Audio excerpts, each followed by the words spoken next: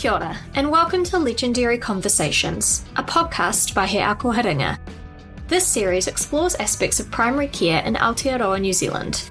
We have legendary conversations with legendary people, providing primary care professionals with engaging and insightful lessons. Today, we're talking again with Lauren Smith about appropriate use of antimicrobials. This time, we're looking at topical antibiotics. Check out our previous podcast with Lauren about treatment of uncomplicated UTI if you haven't already heard it. Lauren is a Senior Practice Fellow at the School of Pharmacy at the University of Otago. She is a member of the New Zealand Antimicrobial Stewardship and Infection Pharmacist Expert Group, also known as NAMCPEG, with a special interest in antibiotic stewardship. Our education lead, Andrea Copeland, caught up with Lauren recently over Zoom and talked through a case study to highlight issues surrounding the use of topical antibiotics. Kia ora, Lauren, and thanks for joining us again today. Welcome back. Yeah, thanks for having me back. Okay, let's get straight into another case study. So to discuss the appropriate treatment for impetigo, let's use a hypothetical case with Peter, who is a 3-year-old, otherwise healthy Pākehā boy who was brought to the practice by his father to have a rash on his face examined. The rash has a gold-coloured crust, and Peter's not in any pain and he doesn't seem unwell. There are no other remarkable findings aside from the 2 skin lesions, which you diagnose as localised non-bullous impetigo. So, Lauren, what are the options for treating Peter's impetigo? First-line treatment for Peter in the absence of systemic symptoms or severe impetigo would be to use chlorhexidine or another antiseptic skin cleanser once a day to remove the crust of the impetigo. And then the treatment would be to use a topical antiseptic such as hydrogen peroxide cream or povidone iodine ointment 3 times a day for 5 days. Great, thank you. And how would treatment differ, do you think, if Peter had severe impetigo or was systemically unwell? Essentially, if Peter has severe impetigo, over 5% of his body surface covered in lesions, or the presence of cellulitis or a fever over 38.5, then antibiotics would be required. And in general, for impetigo, if antibiotics are required, then oral antibiotics would be recommended over topical antibiotics. And these would be flucloxacillin or cefalexin. Ideally, flucloxacillin would be first line as it is narrower spectrum. However, my understanding from speaking to parents is that if you've got a young child, that the flucloxacillin suspension is not as palatable as the cefalexin. Then if the child was of age that they could take flucloxacillin capsules, that might be something to consider. Or, I mean, you can still try the flucloxacillin suspension, but you might find some mothers say, I've had that before and I can't get it into my child. So in that case, then it would be going to cefalexin.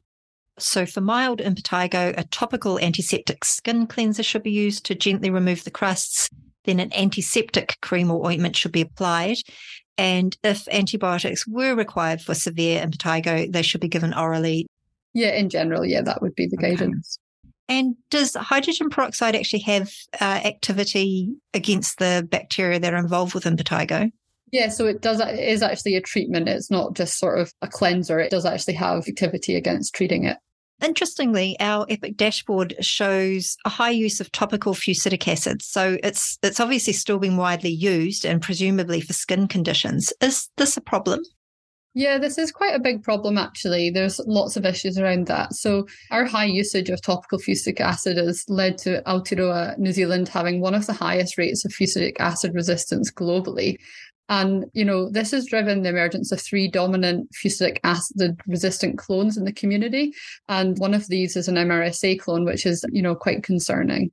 Okay, so getting back to our case study and 3-year-old Peter, I understand that Māori and Pacific peoples have higher rates of serious skin infections than other population groups. So would management of Peter be any different if he was a Māori child? The actual management in terms of treatment isn't considered to be different, but I think it's important to consider that rheumatic fever is very commonly associated with group A strep infections from pharyngitis, but it is still possible that a child or anybody could develop rheumatic fever following a group A strep skin infection. That follow-up counselling and red flags, you know, to tell the caregiver or the patient to look out for any new or unusual signs or symptoms within the 2 to 4 weeks following this skin infection, such as fever, chest pain, rash, hematuria, malaise, joint pain or swelling, I think that would be the most important thing to consider, is that follow-up. But also that kind of looking at, does the patient need an antibiotic or do they not? And I think when we use topical antibiotics, it's often when we're kind of in between, if we're not sure if they warrant an antibiotic, and perhaps the ethnicity of the patient would be something you would take into consideration here. So you've said there are lots of issues with widespread use of fusidic acid ointment, and that indicated that it shouldn't be used indiscriminately. What are the indications for topical antibiotics? Yeah, so this is something that myself and the other sort of colleagues working in this space talk about a lot. There's actually very few clinical indications for the use of topical antibiotics across all age ranges. And I think if we're seeing high levels of fusidic acid within the under 5s, this probably reflects prescribing for impetigo. But even when we see it in other age ranges, like in residential care, we see a lot of topical antibiotics, and it's about thinking about, is this appropriate, and is wound care more appropriate there rather than giving a topical antibiotic? And so the main indications that are kind of accepted for topical antibiotics would be epistaxis, if there was an evidence of infection, or to prevent toxic shock if there was packing in situ. But if that isn't the case, the guidance is that Vaseline or petroleum jelly is used first line. And I guess the topical fusidic acid is in some guidelines considered second line for localized impetigo following treatment with an antiseptic that, such as hydrogen peroxide. But in general, if the impetigo hasn't cleared up with the hydrogen peroxide, you're probably thinking about moving on to oral antibiotics there. And then finally, nasal decolonization. So we really should be seeing low levels of topical antibiotics in our prescribing data. And I think the risk of resistance and things emerging, we should really be thinking about this in our prescribing and treatment practices. Thanks, Lauren. Dare I say it, but I have a tube of fusidic acid in my bathroom. I don't know where it came from. What are your thoughts on having this in my first aid kit? Yeah, I think that's a really important question, because there are probably lots of people in that situation. I think in general, it's pretty inappropriate. And I think the best thing would be to return it to your pharmacy for safe disposal. We've had the antibiotic amnesty this week, sort of discussing that very thing. If you've got leftover antibiotics, return it for safe disposal and using an antiseptic instead. So that would be the recommendation there. Thanks, Lauren. So the main takeaway point here is that there are very few indications where topical fusidic acid should be prescribed, and its use should be the exception. That's quite interesting, actually, because as a pharmacist myself, it's quite challenging to hear that I've been using topical antibiotics inappropriately. So rest assured, I'll dig out that old tube of sodium fusidate and take it back to the pharmacy for disposal.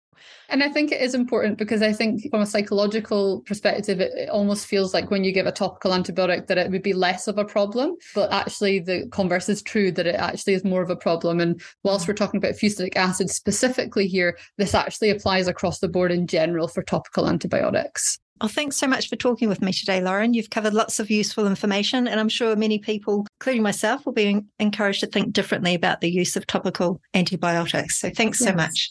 Thank you. Thanks for joining us today for this legendary conversation with Lauren Smith. You can find more free resources on antimicrobial stewardship, including the EPIC Antibiotics dashboard, at akoharinga.co.nz. If you have an account with us, you can record your professional learning from this podcast by going to our website and pressing the capture button in the podcast page. Just go to akoharinga.co.nz and sign up for free. Thanks again for listening. We hope you enjoyed this legendary conversation. Legendary Conversations is brought to you by He Akoharinga. Music by PJ Shepherd. Sound engineering by Steve Hart.